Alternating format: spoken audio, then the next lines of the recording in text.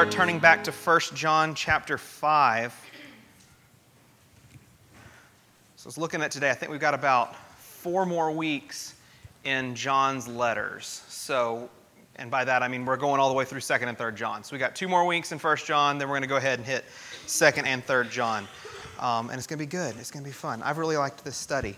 I think the most difficult thing for me as I've been preparing each week for this is, and I think Caleb has probably said this to me a couple of times too, like, it seems like we're saying the same things over and over again. What's the new thing that I'm supposed to say here? What's the new thing that I'm supposed to add here? And we kind of talked about that last week. Like sometimes we just have to say the same things over and over again because we're kind of stubborn people and we tend not to want to just accept it and say, yeah, I get it now. But I think what we're going to talk about this morning is more going to reinforce one of the big points that we were making last week. And that was the big point that our theology of Jesus matters. Who Jesus is, that we believe that Jesus is who he has been presented to be in Scripture is vital to everything that we believe. It's vital to everything that we do. If we have a bad picture, and we talked about this last week, we have a wrong picture of who Jesus is, everything else that we believe falls apart. And so this week, what John is going to give is kind of this confirmation. And again, remember, he's not trying to convince unbelievers to become believers. He's not trying to write a letter to those who are unsaved and say, this is why you should be saved. He is trying to tell the church, he's trying to tell believers, he's trying to tell us to be confident in who Jesus is and what we believe, and to be confident in our salvation. And so today, he's going to give us 6 points. That's a lot of points, but it won't take hours and hours, I promise. But he's going to give us kind of 6 ways that we can feel confident that Jesus is who he has said he is, who the Bible says Jesus is. And so we're going to go ahead and read in 1 John chapter 5. I'm just going to read 6 through 12. We're going to see all of these thoughts, and then we're just going to kind of break them down one by one. So 1 John 5, verse 6 says, "This is he who came by water and blood, Jesus Christ, not by the water only, but by the water and the blood. And the Spirit is one who testifies, because the Spirit is the truth. For there are 3 that testify, the Spirit and the water and the blood. And these 3 agree. If we receive the testimony of men, the testimony of God is greater. For this is the testimony of God, that he has borne concerning his Son. Whoever believes in the Son of God has the testimony in himself. Whoever does not believe God has made him a liar, because he has not believed the testimony that God has borne concerning his Son. And this is the testimony that God gave us, eternal life, and this life is in his Son. Whoever has the Son has life. Whoever does not have the Son of God does not have life." And I'm reading that, and even as I'm reading it out loud, I'm like, this is really confusing. Like, there's just lots of words said over and over and over again. And I find myself asking lots of things like, what is he trying to say here? What does this actually mean? And so let's just break it down. He starts in verse 6. This is he who came by the water and the blood. And there are a lot of different things that this could be a metaphor for. And as I was studying, there were a bunch of different things that people were trying to say about what this could mean. But the place that I kind of landed, and I think what kind of best fulfills John's goal here, because again, John's goal is just to say, here are some things that prove that Jesus is the Son of God. Here are some things that testify to the fact that Jesus is who he says he is and who we claim him to be. And he says he came by the water and the blood. And what does that mean? What does the water and the blood represent? Well, after a lot of looking and a lot of thinking about this, the water and the blood kind of represent both kind of bookends to Jesus' ministry. They represent his baptism and his crucifixion. 2 really key points in his life, and 2 really key points for us in his life as well, which we will talk about. So the first thing that I want to talk about is that his baptism proves that he is the Son of God. And this is what John's referring to when he mentions the water. He mentions it 3 or 4 times in the first 3 verses, trying to say he came by the water. Like he came as a human, and he actually lived here, and he actually was baptized, and his baptism was important. We even when he was approaching John to be baptized, and we read this when we studied Matthew. I'm going to read parts of it again here in just a second. But when he came to be baptized, it seemed weird that he would ask to be baptized, right? Because why are we baptized but to demonstrate that we've been raised to new life in Christ and that we're no longer walking in sin? And that wasn't a thing for Jesus. But yet Jesus said, it's good that you would baptize me. My Father wants me to be baptized. Because in that moment when Jesus came up out of the water, and I'm going to read this from Matthew chapter 3, verses 16 and 17, we get this really clear demonstration that he is the Son of God. He is the Messiah. Matthew 3:16 says, "And when Jesus was baptized, immediately he went up from the water, and behold, the heavens were opened to him. And he saw the Spirit of God descending on him like a dove and coming to rest on him. And behold, a voice from heaven said, 'This is my beloved Son, with whom I am well pleased.'" So in that moment where Jesus was baptized, he and God the Father and the Holy Spirit used that as a moment to declare that he was a king, to anoint him as the Son of God, who he was. Right? He used that moment to make a big demonstration that this was the moment that was beginning a great work that Jesus was going to work out for the next 3 years of ministry, ultimately leading to his death on the cross for our sins. But this moment is important. And what John is saying in verse 5 is that when he came, and we recall that moment, that was God. And we're going to talk more about God the Father testifying that he's the Son in a minute. But that was God the Father saying, look, this is him. I don't want you to miss this. I don't want you to become distracted by your theology or your opinions or your pictures of what Jesus is supposed to be. This is him, and he's coming to humbly be baptized before you, which is not the version of the Messiah that you were expecting. But see, here he comes. This is him. Look to him. So Jesus' baptism, that moment, demonstrates that he is the Son of God. We go on and he says, not by the water only, but by the water and the blood. And what John is trying to say here is that Jesus' crucifixion proves that he is the Son of God. This was kind of the final act that completed all the work that began when Jesus began his ministry with his baptism. And at that moment, again, and I think this is so cool, that in these important moments in Jesus' ministry, that God is making big demonstrations of who he is and the importance of what is going on. Again, in Matthew, this is chapter 27, verse 51. It says, "And behold, the curtain of the temple was torn in two from top to bottom, and the earth shook, and the rocks were split. The tombs were opened, and many bodies of the saints who had fallen asleep were raised. And coming out of the tombs after his resurrection, they went into the city and appeared to many. When the centurion and those who were with him, keeping watch over Jesus, saw the earthquake and what took place, they were filled with awe and said, 'Truly, this was the Son of God.'" And so in that moment, it wasn't just an act of martyrdom. It wasn't just that they were killing Jesus and that was it. This was an important moment in history. This was an important moment for the rest of the world, because this was the moment that the actual sacrifice that could be made, that would actually atone for our sin, that would actually make a way for us to be brought back into the family of God, was accomplished.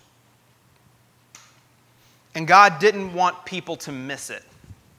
At that moment of his death, God shook the world, caused darkness to come over the whole world. People were raised.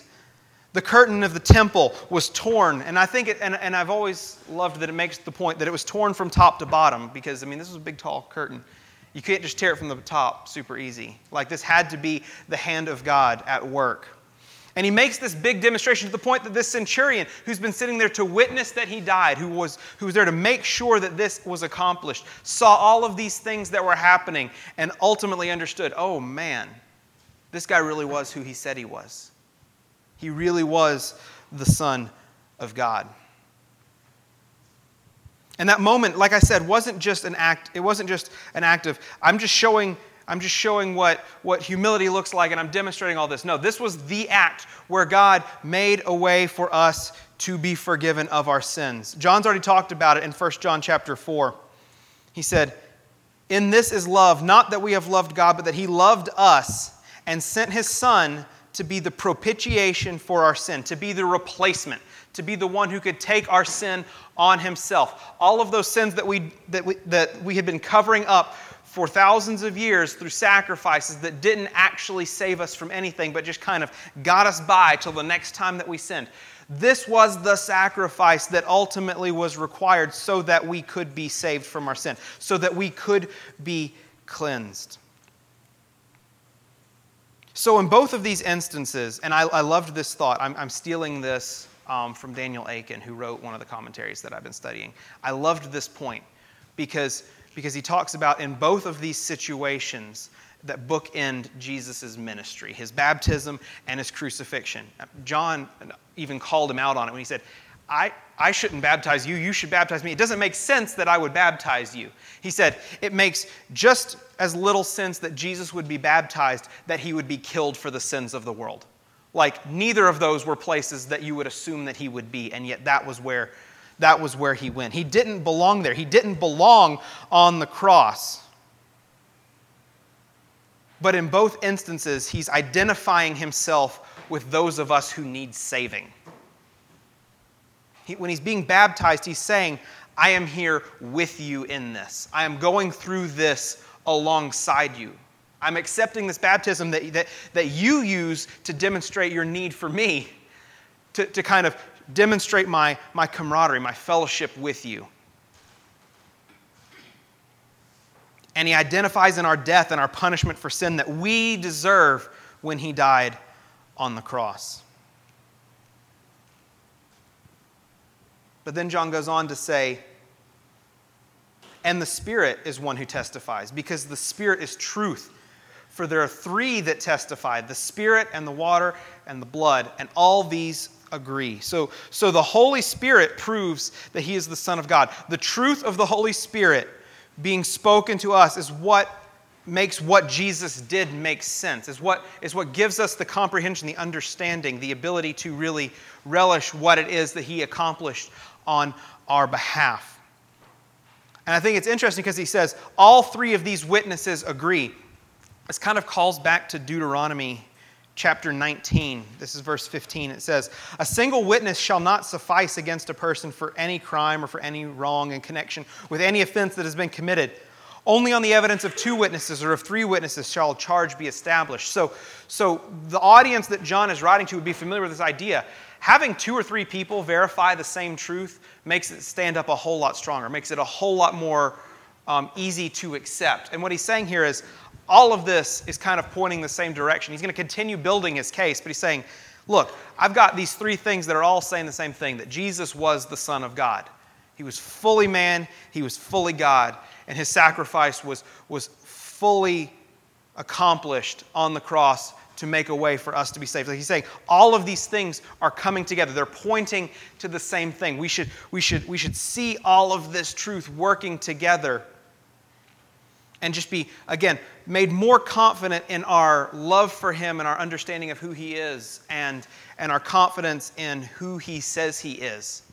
Right? We shouldn't doubt some of the details or some of the little things that he says about him or that the Bible says about him. We shouldn't waver. We should confidently walk forward saying, this is Jesus. This is who he is. He is who he says he is. Let's go ahead and move on. Verse 9, if we receive the testimony of men, the testimony of God is greater. For this is the testimony of God that he has borne concerning his Son. Whoever believes in the Son of God has the testimony in himself. Whoever does not believe God has made him a liar, because he has not believed the testimony that God has borne concerning his Son. So what John is trying to do here, he's trying to make a little bit of like a lesser to greater argument. He's trying to say, if you believe what people are saying about Jesus, if you hear these things and you believe it, well, know that God, the Father, the creator of everything, the one who established all the rules about how all of this universe works, and he created all the animals and the people and the solar system and all of these amazing things, says it as well. He says this is who Jesus is. And he's saying, if you'll believe what the guy next to you says about Jesus, if you'll believe the testimony that somebody else about Jesus, even more so you should believe what God is saying about him. And to me, I kind of also go back to saying, I think he's saying you can have confidence in what the Word of God says about Jesus. Right? So if somebody, and we've said this before, we believe this whole book. We believe that this whole book is helpful to us, beginning to end. There's no part that becomes irrelevant just because our culture has changed. There's no part of it that isn't helpful to us anymore. And I think what he's trying to say here is that this is the greater testimony than, yes, if I tell you about Jesus, that's really good. But anything that I'm saying because I'm getting it out of this book. I'm getting it from the Father.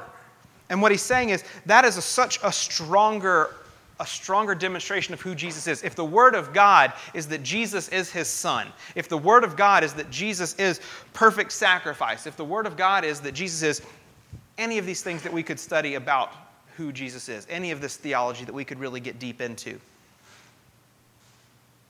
that is such a stronger evidence for it than just our word. And he says to not accept it, to not believe it, to reject the truth that God is presenting is essentially to call God a liar.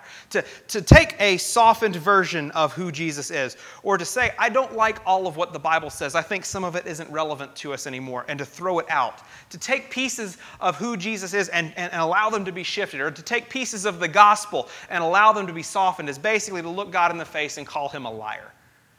Because this whole word is the Word of God. And God says, I don't change. This is who I am. This is what I say. And so, and we talked about this last week, like our theology of Jesus, our understanding of what the Bible says, all of this is still vital to us every day. There's no point where we say, all right, you know what, some of that stuff in Leviticus isn't helpful to us anymore, so we're going to ignore Leviticus. Leviticus we're done with. We don't need it anymore. We don't need some of those minor prophets. They were writing to really specific people at a really specific time for a really specific cause. We don't need those anymore. Besides, they're really hard to find in the Bible, so we'll just ignore those. We'll just stick with like the New Testament stuff that's a lot easier to understand and makes us feel a whole lot better about ourselves. To do that, what John is saying is to take any piece of the truth that he has testified about himself or about his Son is to call God a liar. It's not you're just neutral. There is no neutral position. There is either for God and chasing after him or hostile to God and fighting against him. Those are our positions. I could throw in the rhetorical, which one are you there if I wanted to, which I guess I did.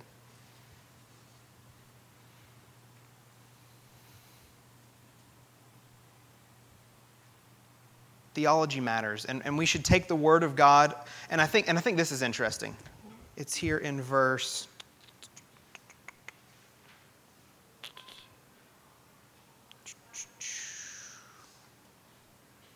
It's still in verses 9 and 10. Oh yeah, if we receive the testimony of men, the testimony of God is greater. Like what God says is true trumps what any person says is true. We okay with that? We okay with that idea? That anything that God says is better.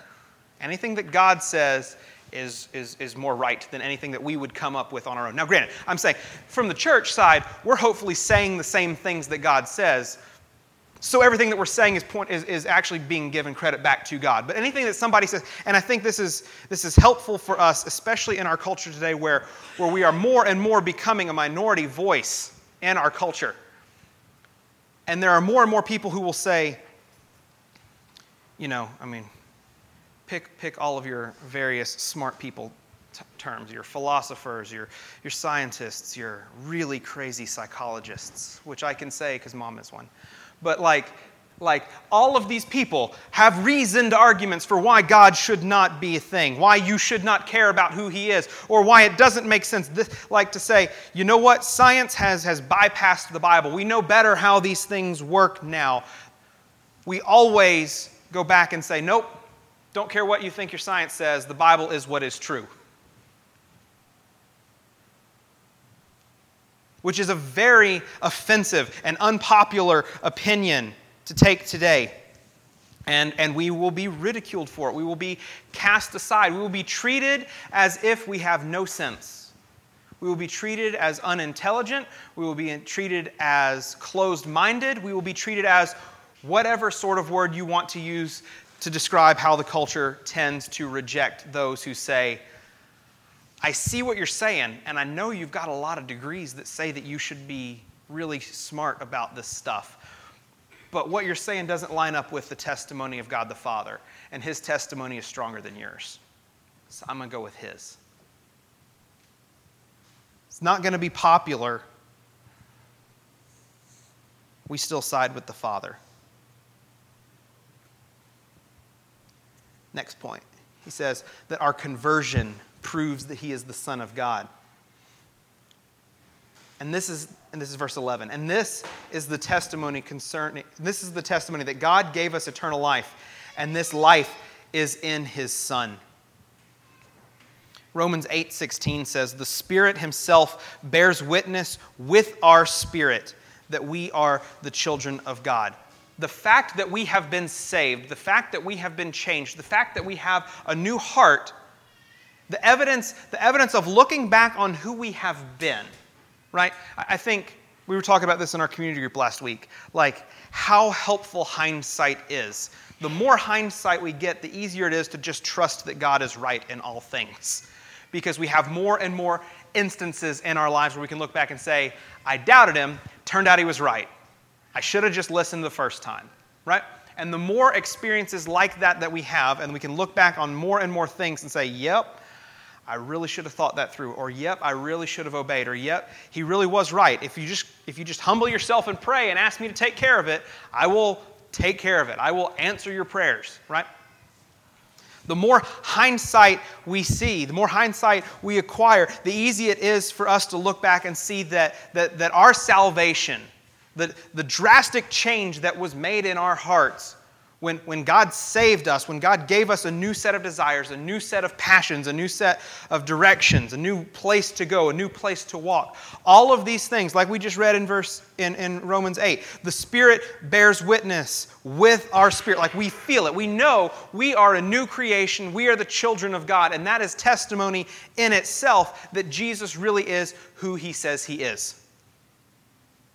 The best evidence that we get that we can trust who Jesus is what has happened within us when He died and when He saved us. The life change that we have experienced confirms that Jesus is who He says He is.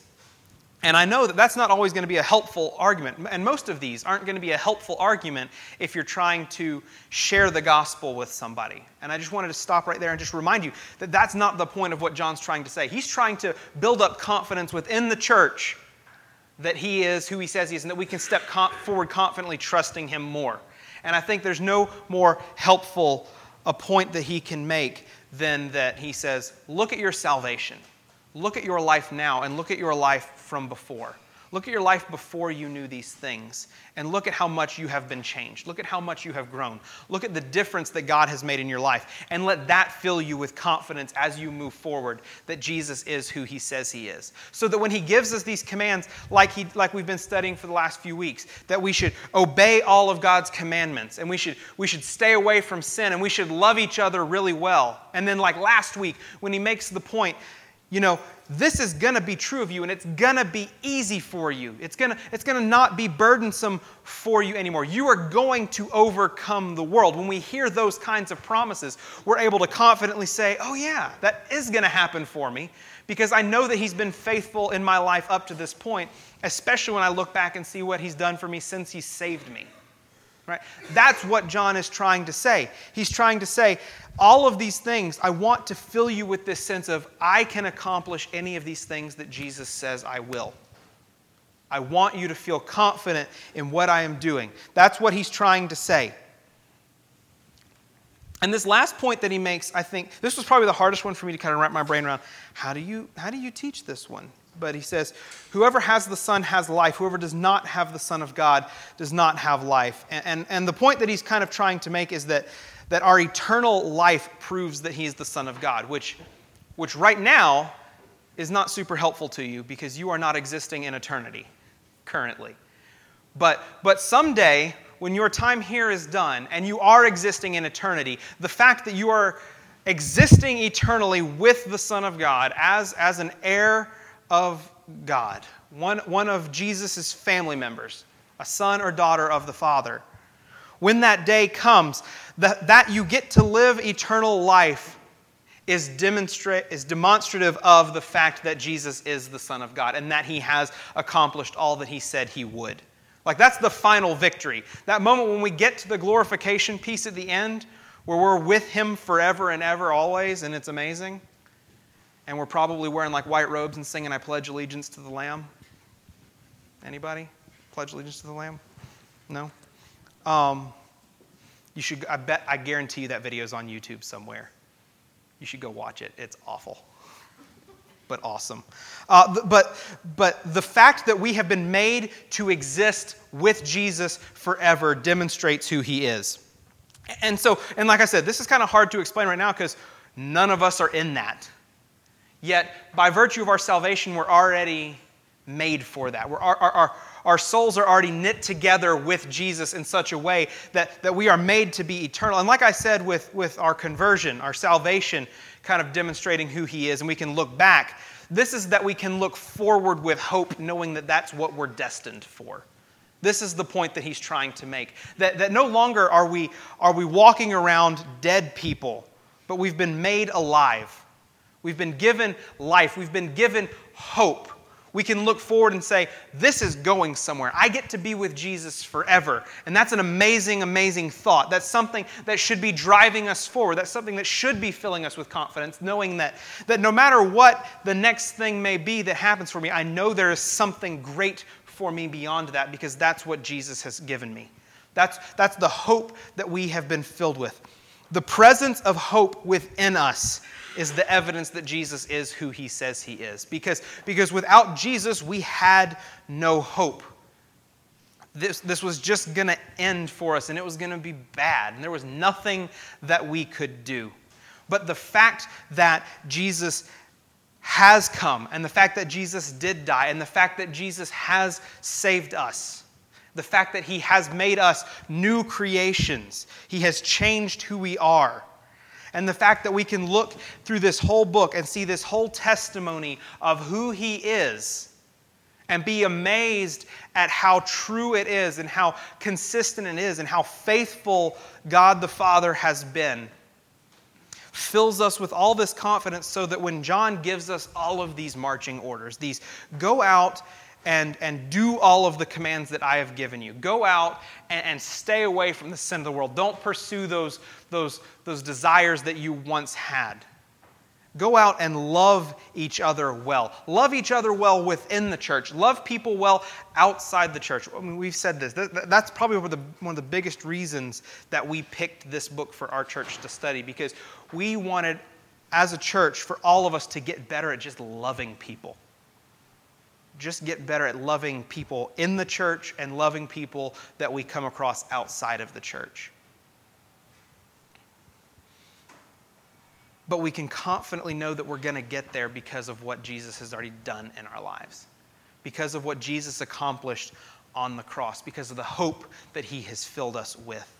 And so if you hear nothing else this morning, then I want you to hear that if you are saved, you have nothing to fear. Jesus is exactly who He says He is. And He has hopefully you have recognized what He has already done in your life, changed you in some miraculous way that you can look back on and become more resolute in, yes, this is where I am supposed to be. This is the Jesus that I first fell in love with, and I still confidently follow after Him to wherever that may take me, whether that's just down to CRC every week, whether that's to some family in my neighborhood that I want to reach out to, whether that's to somebody in my office that I work with, whether that's selling everything you have and moving halfway around the world. Whatever that may be, whatever that calling could be, you can do that. You can step forward into that with confidence, no hesitation, because Jesus is who He says He is. Let's pray.